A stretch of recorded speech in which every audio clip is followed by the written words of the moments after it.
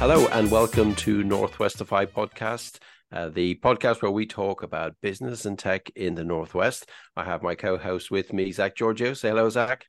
Hello, John. It's been a while. It's been a while. Great to be back. And today we have Nicki Clegg. Hello, Nicki. Hello. And I won't spoil and say what Nicki does. I'll let Nicki introduce herself. So, Nicki, thanks very much for coming on today. Really interested to talk to you and find out about what you do. I know it's STEM learning and related to that. So, yeah, do you want to just kick us off and introduce yourself? So Nicki Clegg, and I work for STEM Learning UK, which I'm sure we'll talk a little bit more about what STEM learning does. And my role is Stakeholder Relationship Manager, mostly working with technology organisations and or technology departments to get them more involved in what we deliver. Excellent. Brilliant. So yeah, let's jump into that. So what is STEM learning? What is STEM learning? We work tirelessly with educators, young people and volunteers to help young people see and be inspired by the potential careers that use STEM knowledge and skills. And by STEM, I mean science, technology, engineering and maths. So we support teachers and other educators to just provide the best educational opportunities possible to some of the most disadvantaged children in the country. So it's a very, very purposeful organisation and incredible every day, really. Fantastic. So, and how big an organisation is STEM Learning? How many of you are there? There aren't very many of us. Well, not compared to other organisations I've worked in. There's less than 200 people work at STEM Learning with a massive range of different skills. A lot of ex-teachers, a lot of people focused tirelessly on delivery or designing amazing inspirational activities for young people as well. We do some fantastic things like competitions and challenges that are just brilliant. Oh, brilliant. I really want to find out all about those. But I mean, before we go into that, can we find out maybe about you and your experience and what brought you to this point in your career? So I've had a lot of roles over multiple sectors. I've worked in public sector and private sector. I worked for the British Library for a long time. I worked for an energy company. So if the lights went out in Manchester, that was the company that I worked for.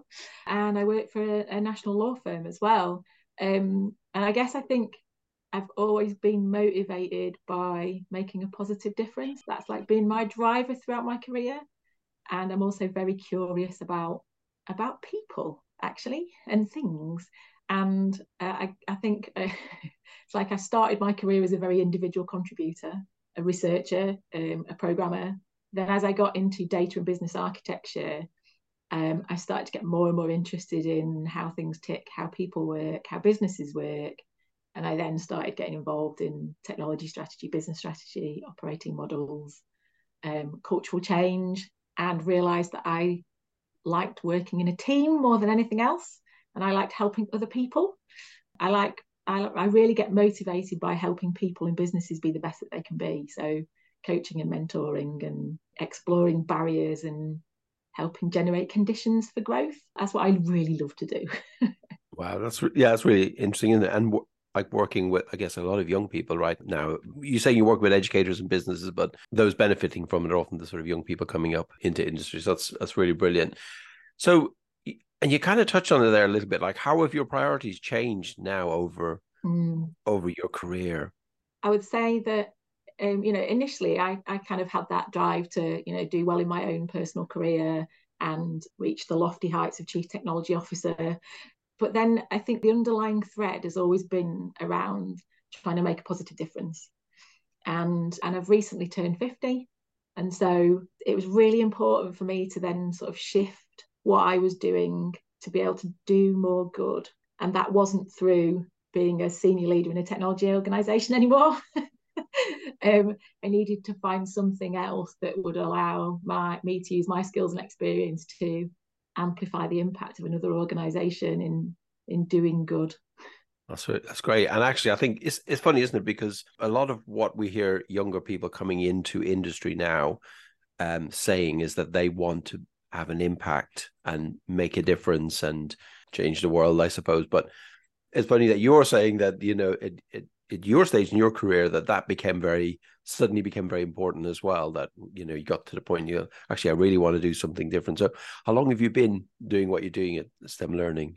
I've only been there 4.5 months now. Okay. So it's quite a new change. Yeah. And I think you're right as well about young people really wanting to make a positive difference, and it's almost less about saying I want to be a technologist, or it's about I want to solve problems, right, and I want to make the world better, and I think that's the kind of point I got to, was what do I need to do differently in my life to then feel far more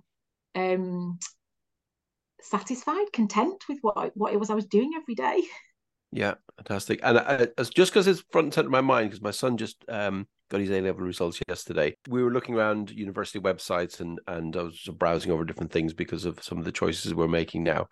And what I noticed were degrees courses at red brick universities about things like climate science. And I suppose it hadn't occurred to me that people would be studying that at university. But of course, that's what we need now. We need climate scientists to understand where the world's going. And so getting people into those kinds of things they're hugely important. But to get people excited about them, you got to start early.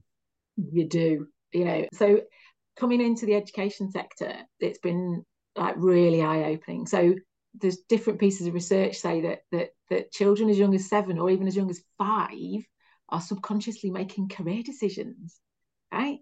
At like 5 or 7. Oh, I am going to be this, or I'm not going to be that.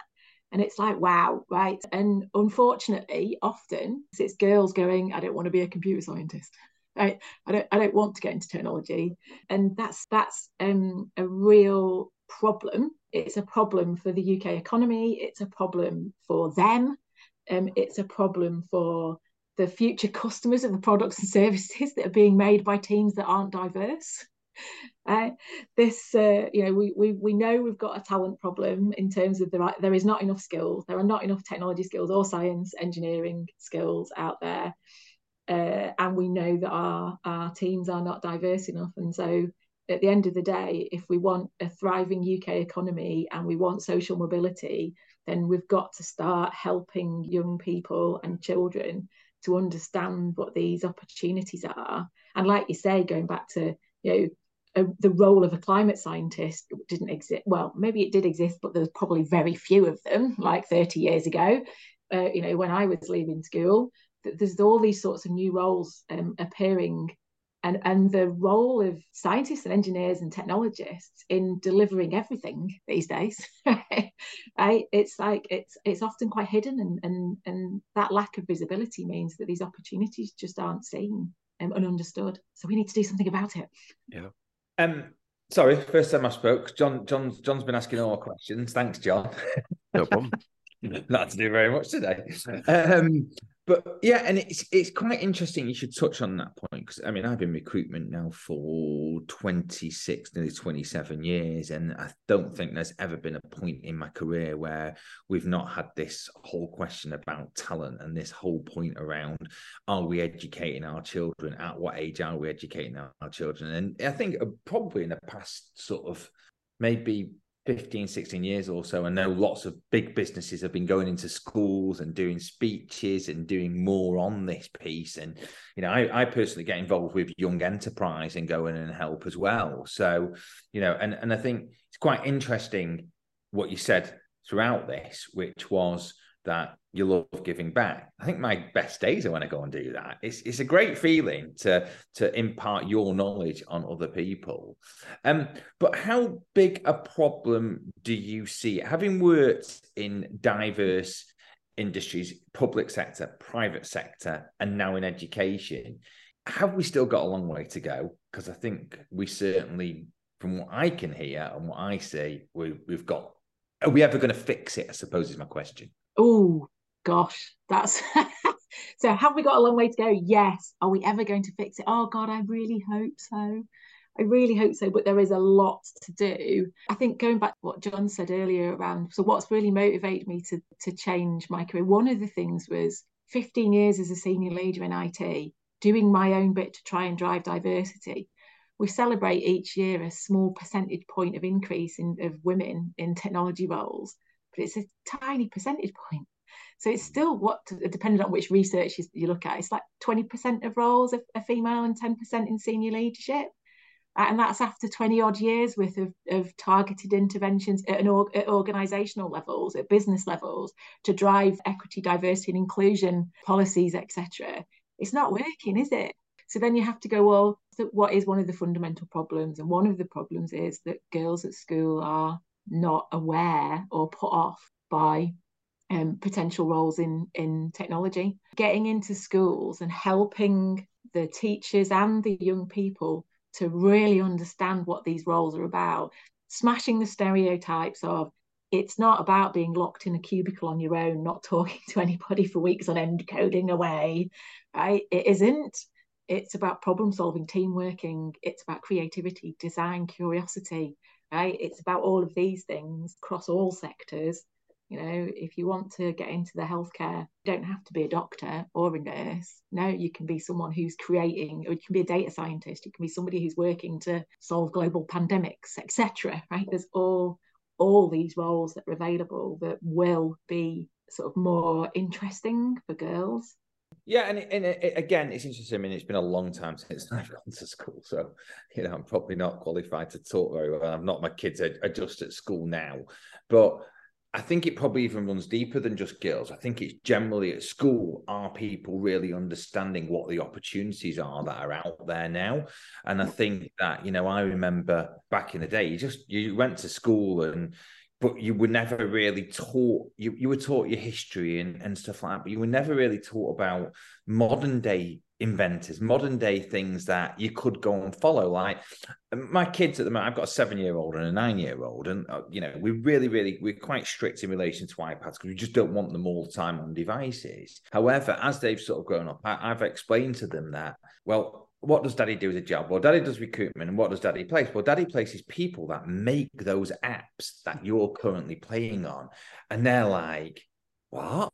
And I'm like, yeah, they've made somebody that daddy has potentially helped get a job, has made that you're now playing on. How cool is that? And that is like, they're like, woo, as well as the pink pretty little thing buses that they see in town as well. But the reality of it is, that's the type of thing that I think we need to get in at a far younger age about what is it that you're using on a day-to-day basis, whether that be medical, whether that be tech, whatever it may be, that is going to then appeal to them want to do the job. But when I grew up, similar age to yourself, engineers was, Kevin the mechanic on Coronation Street. Do you know what I mean? It wasn't somebody who's creating a really, really cool device that's basically potentially going to save a life. And that's the type of stuff that we need to transmit into our children at a far earlier age.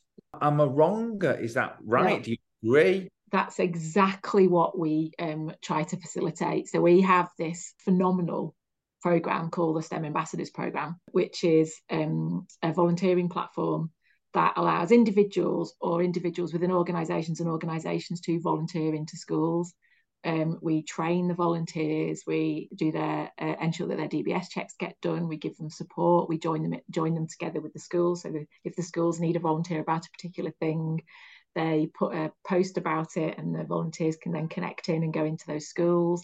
But we then work with the volunteers on doing inspiration events, careers events, competitions, challenges, all of those things. And that's exactly what we're trying to do is bring into the school environment or an after school engagements around those sorts of things, like what are these amazing jobs that are helping our daily lives run or are supporting and are part of big brands that children really relate to, or even things like designing mouth guards for rugby players, or all of the things that are just like requiring data analysis or an understanding of programming or your basic sort of things around science.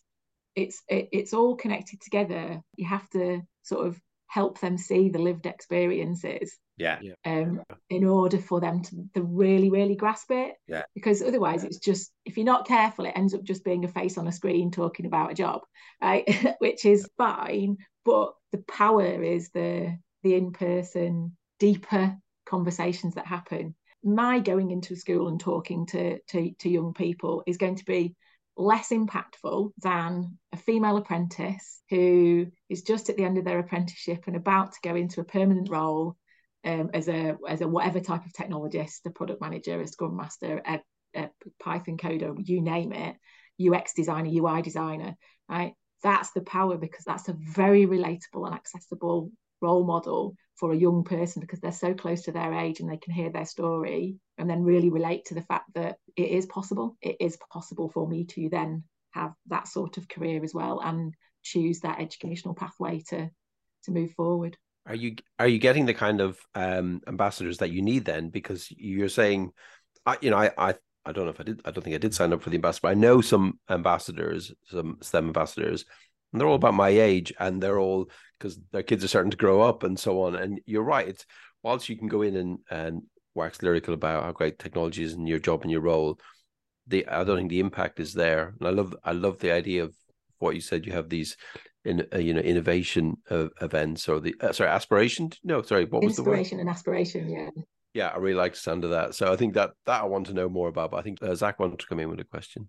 Yeah, I'm just trying to think about, as I say, it's been a long time since I went to school, and my kids they're not at secondary school, so it's not quite the same as it when they're at primary school. But I'm just trying to think, we learn about history, we learn about geography, we learn about all these things. Wouldn't it be great if they had one thing that was about careers in future? Because I reckon there'd be loads of people that would want to help, loads of people that would come and do talks on their jobs and show people, and just a whole year. Because I think the one of the problems that I think happens is people will go in for a short session and a taster session to teach somebody something, and before you know it, they've forgotten about it. Whereas if you did a whole year period, particularly around that sort of, I don't know, maybe early mid-teenage year, where you just like literally had somebody coming and talking about every single potential career that there is out there and what they actually do and what that looks like, how cool would that be? Because I think that would probably appeal to people, not just appeal, but give people a really good insight of what's going on out there, rather than leaving school and a vast proportion of people still doing what the parents do. So I might get this wrong actually, but part of the state school requirements is to provide their students with engagements at Key Stage 3, Key Stage 4 and Key Stage 5. So pre-GCSEs, GCSE options, GCSEs and A-levels, around what future educational opportunities there are and what the career pathways are. And they have to have things like training providers come into the schools or provide to the schools and the young people information about those opportunities. The problem is it'd be impossible to sort of share every career, right? So how do you make sure that these are really meaningful engagements that will inspire the students and really help them to understand, again, what these opportunities are? So, for instance, with computer science, it's the helping them to understand that you really don't have to have a degree in computer science to get into technology. You really don't, right? I mean, it's a great thing. Go to university, get a computer science degree. Absolutely, if that's what you want to do and that's where your passion is. But for those that aren't as academically inclined, there are things like apprenticeships, T-levels. There are a whole bunch of other ways for people to get into these roles. And in my last role, when COVID hit, we used to do quite a lot of work in local Sheffield schools where our head office was, in disadvantaged areas. And so when we couldn't get into the schools, I started to do, we were trying to figure out what we could still give them in terms of collateral to use that would help the children not be worried about their future in the context of the pandemic and not being able to get into school, right? Oh, how's it going to help? What if I don't get my exams, etc. So I started interviewing some of the people in my team around their, what we called squiggly careers into technology roles. And it was really inspiring around some that went, I didn't do very well at school, but here I am doing this. This is what I love. This is why I'm good at this thing, right? This is why I'm good at being a tester. This is why I'm good at being a business analyst. This is why I'm good at being a project manager. This is why I'm good at being a coder. And some of the, some people had run pubs, and another guy who'd come over from Zimbabwe, he'd been running safaris. He's like got chased by a lion. All of these stories were just absolutely brilliant around all of the different routes. It's not a ladder. You don't just climb it. It's a career tree that you kind of pick a branch to be on, and you can swap that branch, because what does technology give you?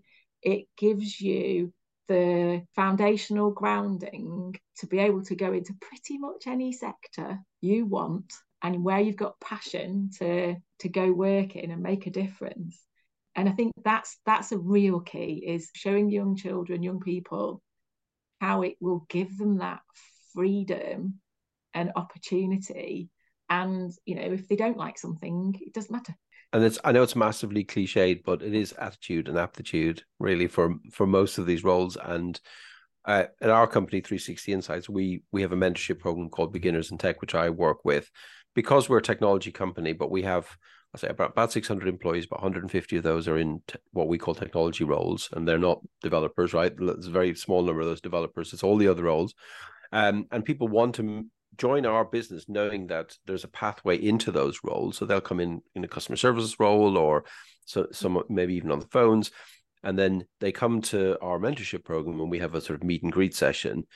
And I think what's great about it is those people are so enthusiastic because they've joined this company for that purpose. They're on that call, and then they're talking to other technology people, and they're sharing ideas, and then they get paired up and they're mentored for a number of sessions, and they talk about career pathing with them. I think it's great that happens. I just wonder how you can replicate that back at sort of the school level. You're saying children at the age of 5 and 6 are making decisions about their careers, presumably ones about things they don't want to do as much as things they do want to do. So how do we get to those 5 and 6-year-olds before they say this isn't for me? So I think often, and I'm not an expert on this, but often at the primary school, it's about making it exciting and fun, right? And actually at primary school, it's very different with your secondary, because you tend to have the year teacher. They are often brilliant at being able to bring the subjects together. So this is why art is fun, but we can use technology with it. This is why, I don't know, geography is fun, but here's where data comes into it. So at primary, it is about fun, right? It is about fun and connecting it to the real world. These are the things you are using every day. These are the things that, make the world tick. These are the things that solve the problems. But then when it's at secondary school, it becomes, it's a little bit more difficult, isn't it? Because they've got specialist teachers, and the connections across the different topics become less easy to connect the dots across. It sounds like your organisation, John, has got a brilliant early careers strategy and plan in place. But that's the sort of thing that your organisation could volunteer to go out and help schools understand. That there are organisations that do this. You can go in as a customer service agent, and still that doesn't mean you have to stay as a customer service agent. You can go here, here, here, here, and here. And here's some people that have done that. Right? Yeah. That really powerful, right? Even more powerful if you have an office and you're not just all still working from home, is getting the young people into your organisations so that they can see the people like them working in that environment, have lunch with them, hear about some inspirational stories, I meet some inspirational senior leaders, but then also the people that are close to them in age, that are at the start of their careers. Maybe do a little bit of your organizational professional development training with them, so that they realize that adult professional development is not really scary. In fact, it's probably easier than a lot of schoolwork, actually. Schoolwork's quite hard. And adult professional development tends to be, let's have a conversation about it, and team working again, and so reducing the fear factor around what it's like to be in a workplace environment, to engage in the adult world, is so impactful, particularly with really disengaged young people. So having activities that where working with the schools that have got really, really disengaged people, and saying, no, come into the workplace, come and see what it's like. It's quite incredible, the impact, both in terms of their aspirations, but also their confidence as well. Brilliant, Nicki. That's really good. I've made notes, so I will be going back to our people and culture people after this and making that suggestion. We do have an office, so we might bring some people in. Awesome. I mean, it's fascinating just listening to you both, because it's interesting for me having younger children. And, Nicki, you mentioned about making it fun. One of the things that I try and do every single day when I come home, and that's if I manage to see them, if I'm not late from home, but if I do see them, the first question is, what was fun today at school and what we learned that you didn't learn yesterday. You know, I'm trying to instill that into them. What's interesting though is the point that John said is attitude, and we've talked about this on this show quite a few times.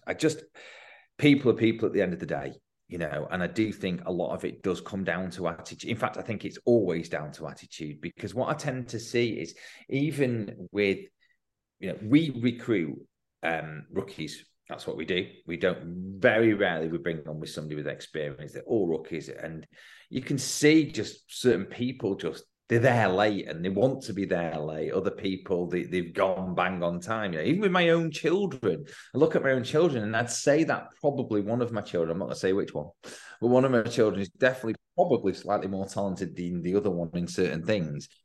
However, it's the other one that's always excelling because she's so determined to be successful. And, you know, it's almost like the other one's got the talent, but she's just a bit not bothered. Whereas my other child is probably has to work harder at everything. But because of that, she ends up being, yeah, she's quite popular and she's quite successful in her own little world, by the way. She gets invited to every single party, even when it's a small group one, because she's just one of those people that just want, you know, she's always trying. So, yeah, I think what's really important is for us as adults and business leaders or people that are putting in place early careers programs is really thinking about the situation that young people have come from, the conditions that are surrounding them every day, and then thinking kindly and generously around how we can support them to gain more confidence within a working environment, which will then help them be themselves authentically, as opposed to feeling like they have to defend a position. And I guess also there's the being really conscious of non-visible disabilities or differences. So there are a lot of young people out there who will never be the ones that even wants to go to all the parties and get invited places. They are still going to be extremely valuable to us in the workplace in the future because of how they think and the fact that they are different.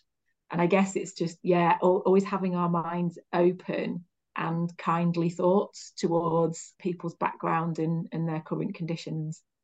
So we're starting to run out of time, but I think there's two really pertinent questions that we want to ask you. So I'm going to go with how can and why should people get involved with STEM learning? Brilliant. Okay, so first of all, they can volunteer. I've talked about that a little bit, but the STEM Ambassadors Programme is phenomenal. It's free. I cannot believe it's free. We've got around 30,000 active volunteers each year, around 7,000 businesses, hundreds of thousands of volunteering hours and activities, but it's not enough. We need more. I'd like to double it.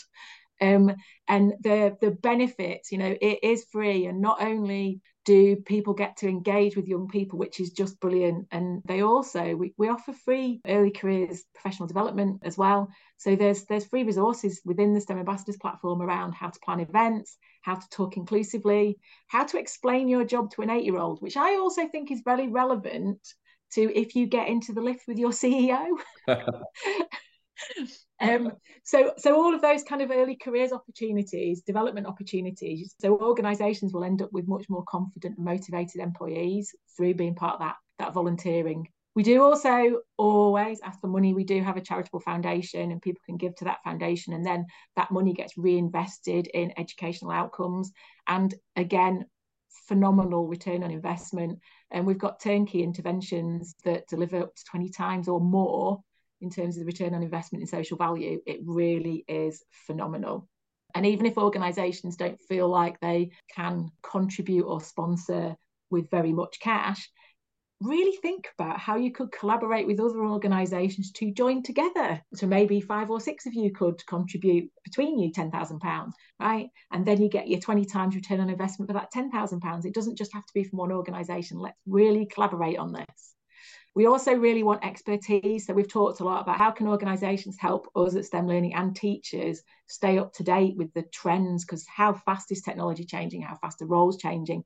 They can't keep up with that. They're teaching, right? They're not in the workplace. So we have to help them by getting the volunteers in that show these things that are changing all the time. And resources as well. Anybody who's got event venues or might host large-scale online events for us, fund some of our software licenses so we can expand what we offer to other people, like pro bono support for things like, I don't know, like I've got a few data problems that I'd like resolving at the moment, in terms of how do I take something in an Excel spreadsheet and automatically get it to populate some documents. Love some help with that. And advocacy. Get the word out about what we do, why it's important. Get into your communities, get to your children's schools, make sure they know about us, make sure they know about what we offer in terms of teacher and professional development and the support around the interactions with young people. Talk to your supply chain, talk to your customers, talk to your clients, talk to everybody about what we do. That's how people can get involved. Wow.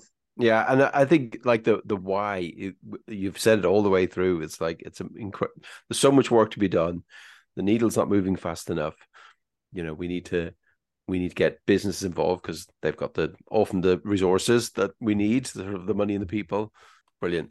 I want to ask one more question before we finish up, and I'm really interested to hear your answer to this, which is because of what you've said about your career and the direction it's taken. So what advice would you give to your younger self?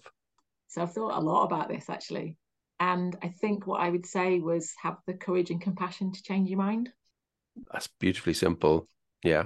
Yeah. I like that a lot. And I think it's something that most of us don't do. I think it's something that most of us tend to just stick. Right. Doggedly stick to your guns, mistake absolutely. Or not, you just go, no, I'm seeing this out. Don't ask for directions. Do not. No. I also think it's quite interesting on that, because I also think, things do change. So I think what tends to happen is you'll go down a career pathway and you're like, oh no, it wasn't the right one. And then when you're like, I want to make a change, I think most people are a bit like, well, no, you need to stick to it now. Now you've done it. And I think if you'd have got that support where they've gone, yeah, all right, go for it. I remember, personally, my personal situation was like, well, you've just done your training now. Why would you want to change now? I'm like, because it's not for me. I know it's not for me, and I need to make that change. And I did make that change. And actually, this was for me. And 27 years later, I'm still doing it. And I'd like to think that I'm probably at the right point in my career. I really get it. Do you know what I mean? I mean, you're always learning, but you know what I mean? You're thriving and you're at the point where you've learned so much because you've lived it. But I could quite easily have not changed, because I remember saying, and it was a bit like, yeah, you're going to do it as something different. Yeah. And I think, Zach, actually that there's one of the activities that we do ask for more volunteers around is mentoring, because you might be in a situation where you've got carers rather than parents, or your parents aren't as supportive as they could be, or are able to be as supportive as they could be. And so having a mentor in place to bounce those questions off and say, is it okay to change? Is it okay for me to follow my passions, to change my mind around this thing? That is an incredibly powerful support network by having that mentor available. And we do have a mentoring platform. So join the STEM ambassadors and get mentoring. Just to sort of add to this, I personally have been involved with Young Enterprise. I know it's a sort of different model, but I want to just sort of say how fulfilling that is. So anyone that is listening to this should be really consider doing it, because you walk out of those sessions and you feel really good about yourself because you feel that you're giving back. But I want to finish on one thing. I think of all the guests, and we've had lots of guests, and there's been lots of passionate guests and lots of really exciting guests. Nicki, I think you've proper showed your passion to us today. The way you described the question earlier on, I'll take from it how passionate you are about this, and I'll walk away from today's podcast and say to myself, Nicki's in the right job. Because if there was anyone that was showing you amount of passion when you were describing why people should get into it, I think you sort of did that absolutely brilliantly. So thank you very much for your time today. It's been a real pleasure. I've really enjoyed it. Yeah, just completely echo everything Zach said. Loads of passion. Love hearing what you're doing. Brilliant. Thank you very much, Nicki Clegg, for coming on the show today from STEM Learning. We had a great time talking to you. If you want to get in touch with the podcast, if you want to be on the podcast, then contact either myself or Zach. We are on LinkedIn. It's probably the easiest place to find us. Thanks for listening.